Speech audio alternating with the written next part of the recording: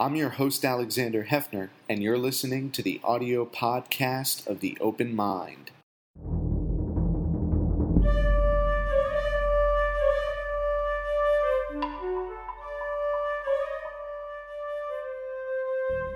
I'm Alexander Hefner, your host on The Open Mind at home, and I'm thrilled to welcome to our broadcast today Jack Jackson.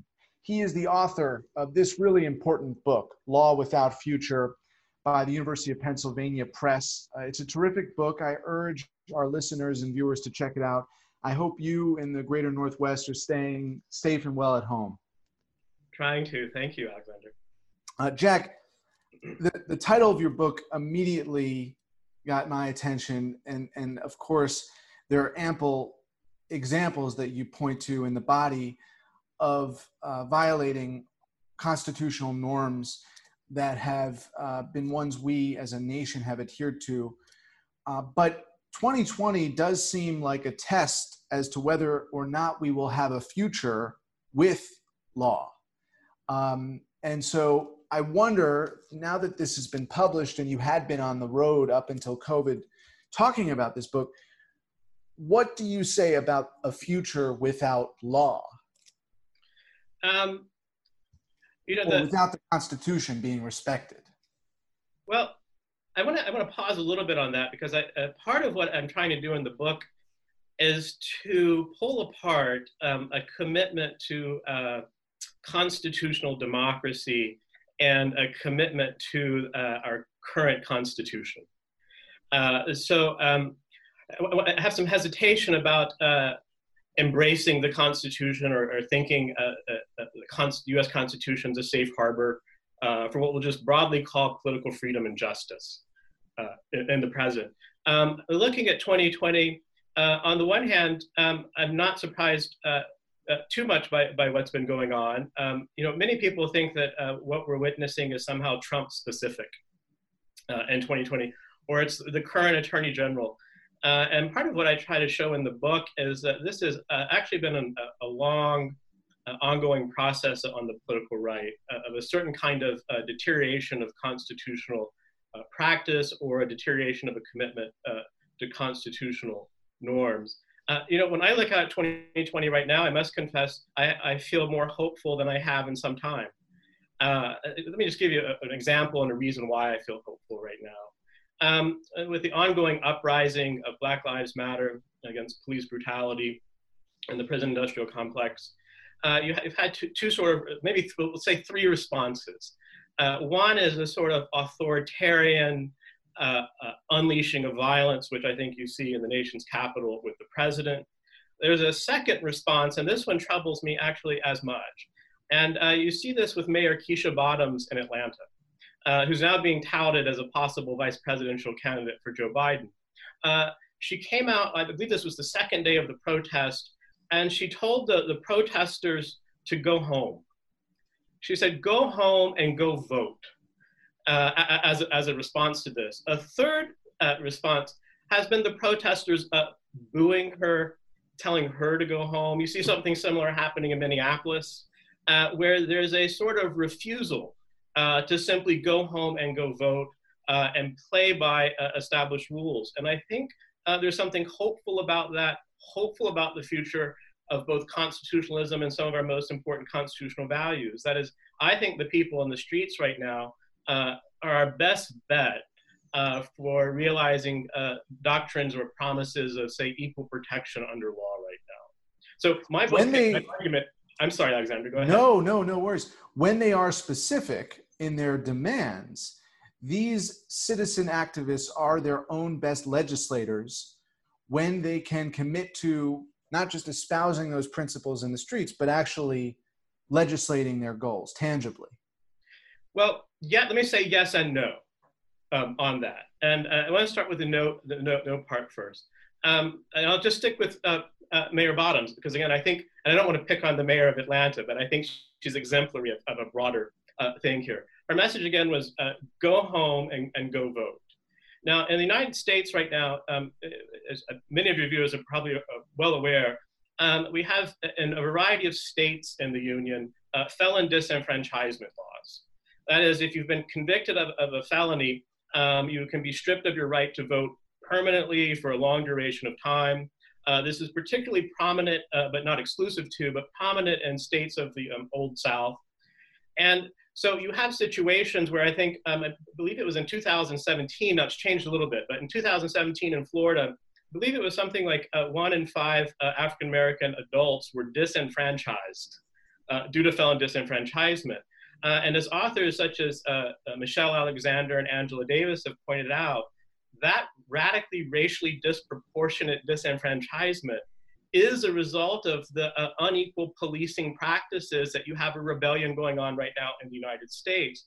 So you have felon disenfranchisement, you have really radical forms of gerrymandering, which the Supreme Court has signed off on, and you have an electoral college which allowed twice now in our lifetime a president to lose the vote but nonetheless come into power. So there's something I think fundamentally amiss and problematic for a mayor to come out and say, go home and go vote, if 20% of the population no longer has the vote, or as we saw in Georgia this week, you don't have enough polling places, and you basically try to overthrow democracy with fatigue, as you have to stand online for three to 4, 5 hours. So this is part of what my critique is, that liberals have said, well, just follow the Constitution. But all of these forms of anti-democratic practice are, at least right now with current jurisprudence, perfectly consistent with the US Constitution. So if you have this response to the authoritarianism of Trump, and you say, just go vote, we just have to get back to the Constitution, you're missing the kinds of radical disenfranchisement that are already constitutional. And I think you will miss the importance and vitality of the revolt that we're seeing in the United States today. Citizen legislator, though, and citizen lobbyist is different from citizen voter in the sense that you point out not only about felon disenfranchisement, but the fact that in Wisconsin and Georgia and elsewhere, there were nurses who were working 20-hour shifts who couldn't vote. And they couldn't vote because polling places were removed and there was a subjugation of democratic norms, decency, and franchise in the not just the inner communities of sort of urban life, but expansively into the suburbs of Atlanta. So you're absolutely right to point to the fact that voting can't necessarily uphold whatever constitutional values we find to be absent under Trump or aspire to better in a future administration. But I do wonder, in the case of municipalities and states where immediate legislative goals can be achieved, if at least that civic activity on the ground, legislating with some reforms can then galvanize the voting constituencies. The point is, it might be easier right now to affect legislative outcomes than voting outcomes. I think you're right. But I think I just want to reemphasize again without overly belaboring the point. If protesters on day 2 in Atlanta or in other cities, Seattle, Minneapolis, if they had listened to their, and I just think this is important, their liberal democratic mayors, and said, go home.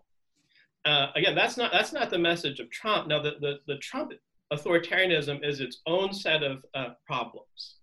But part of what I'm arguing in the book is that kind of authoritarian erosion or assault on constitutional practice has actually been aided and abetted by a certain kind of liberal hostility to civil unrest, but even more broadly, just a hostility to politics. This desire that if we can just depoliticize public life in general and depoliticize the law more specifically, that somehow we will have, again, I'll just stick with political freedom and justice broadly conceived. And so I think there's a certain kind of, we often think of this as resistance, that there's resistance to the Trump administration by the liberal mayors. But part of what I think you see is a certain kind of complementary vision that's actually lurking behind the apparent antagonisms that we often talk about when we talk about day-to-day politics on the surface.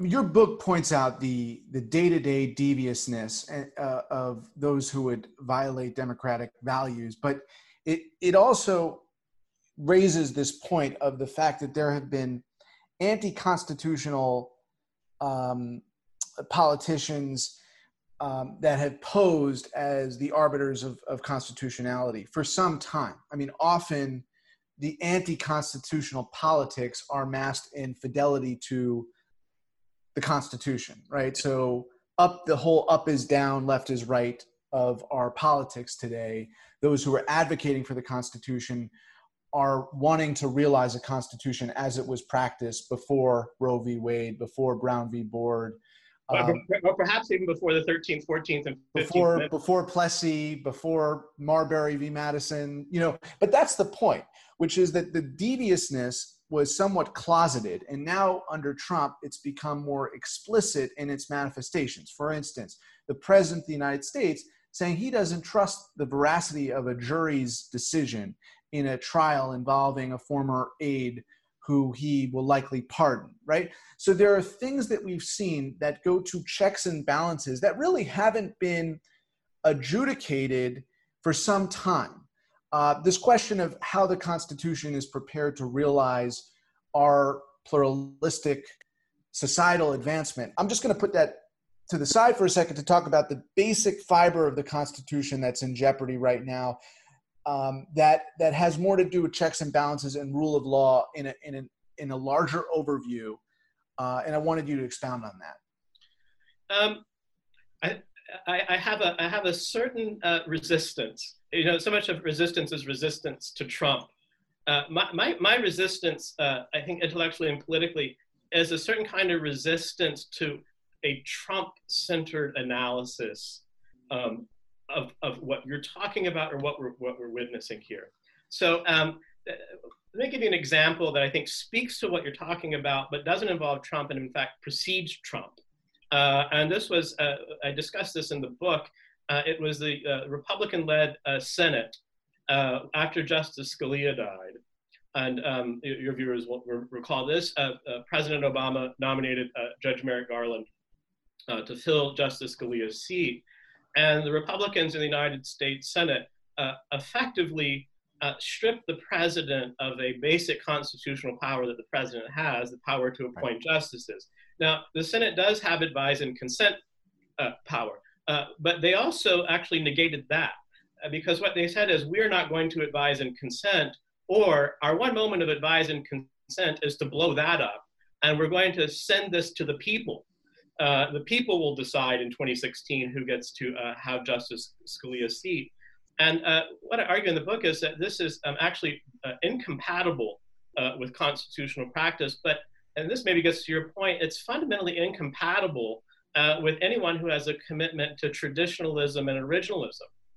That is, the nomination process for Supreme Court justices explicitly excludes the House of Representatives, those closest to the people. So you had, at the same time, Republican senators coming out and saying, we want to honor the legacy of Justice Scalia, who's an originalist, and then engage in a kind of populist, anti-constitutional move to throw the nomination process to the people. Now, I actually think that's a provocative idea that's worthy of discussion.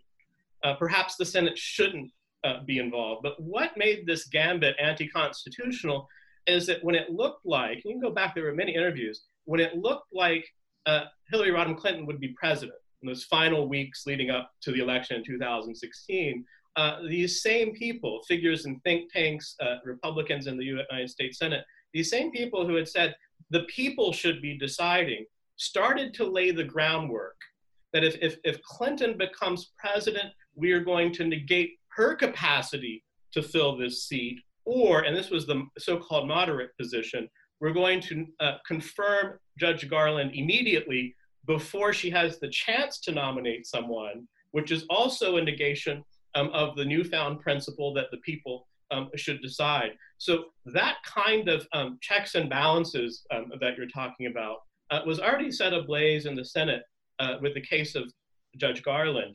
And laying the groundwork for even negating that principle is, in the terminology I'm using, part of what makes it anti-constitutional and incompatible with constitutional government.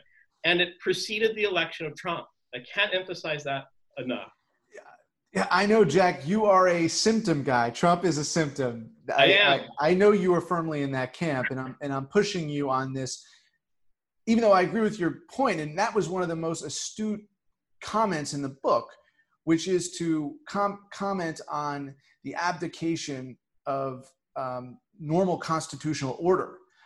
That is, Chuck Grassley would not even convene a hearing or consider the merit. And in doing so, it wasn't just a selective originalism. It was a dereliction of duty and a dereliction of the Constitution. Or I just want to pause for 1 second. I do think that one could come forward with a certain kind of constitutional principle and practice that might actually have justification and applicability in future instances, right? So you could imagine a situation in which we develop a certain kind of constitutional practice and tradition in which presidents don't get to appoint Supreme Court justices in the final year of their term.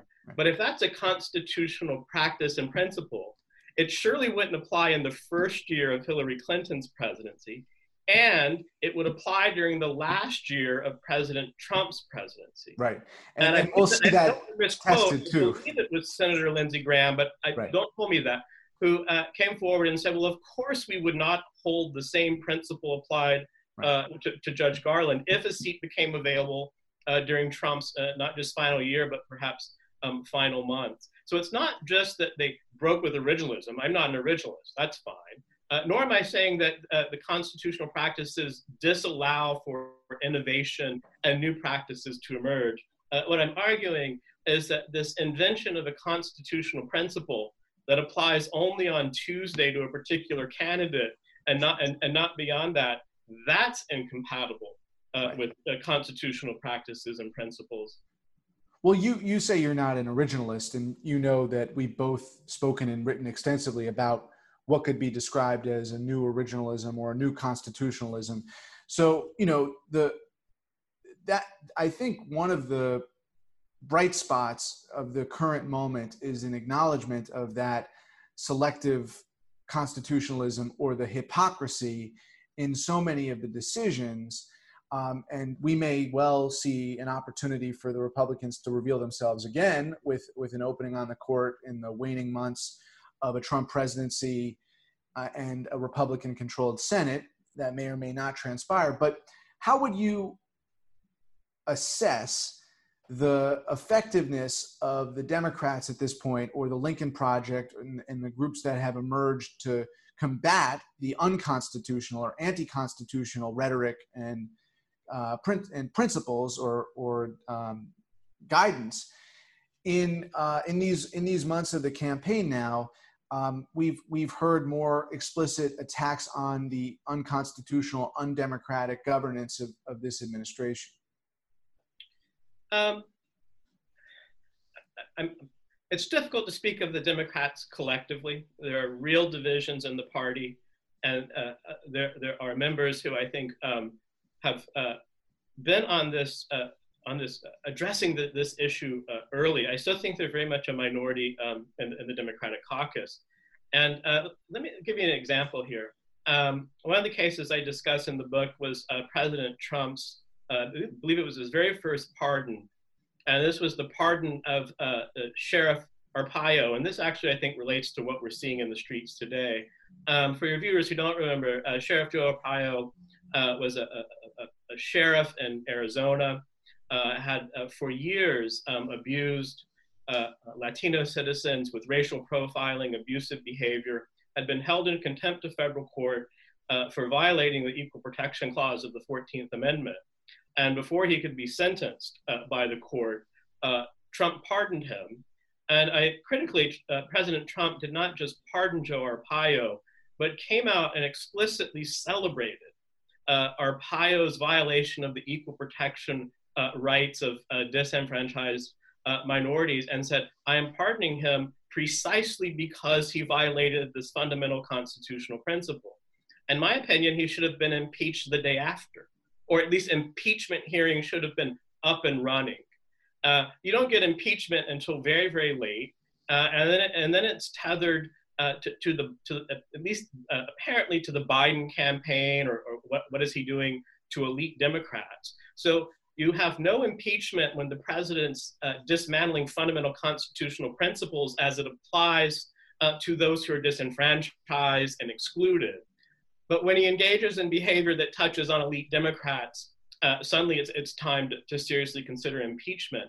And I think that's revelatory, and I don't think it's lost on protesters in the streets. I don't think they think Democrats have or Democrats not standing up, but are in many instances the authors of the kind of violence that the rebellion is against.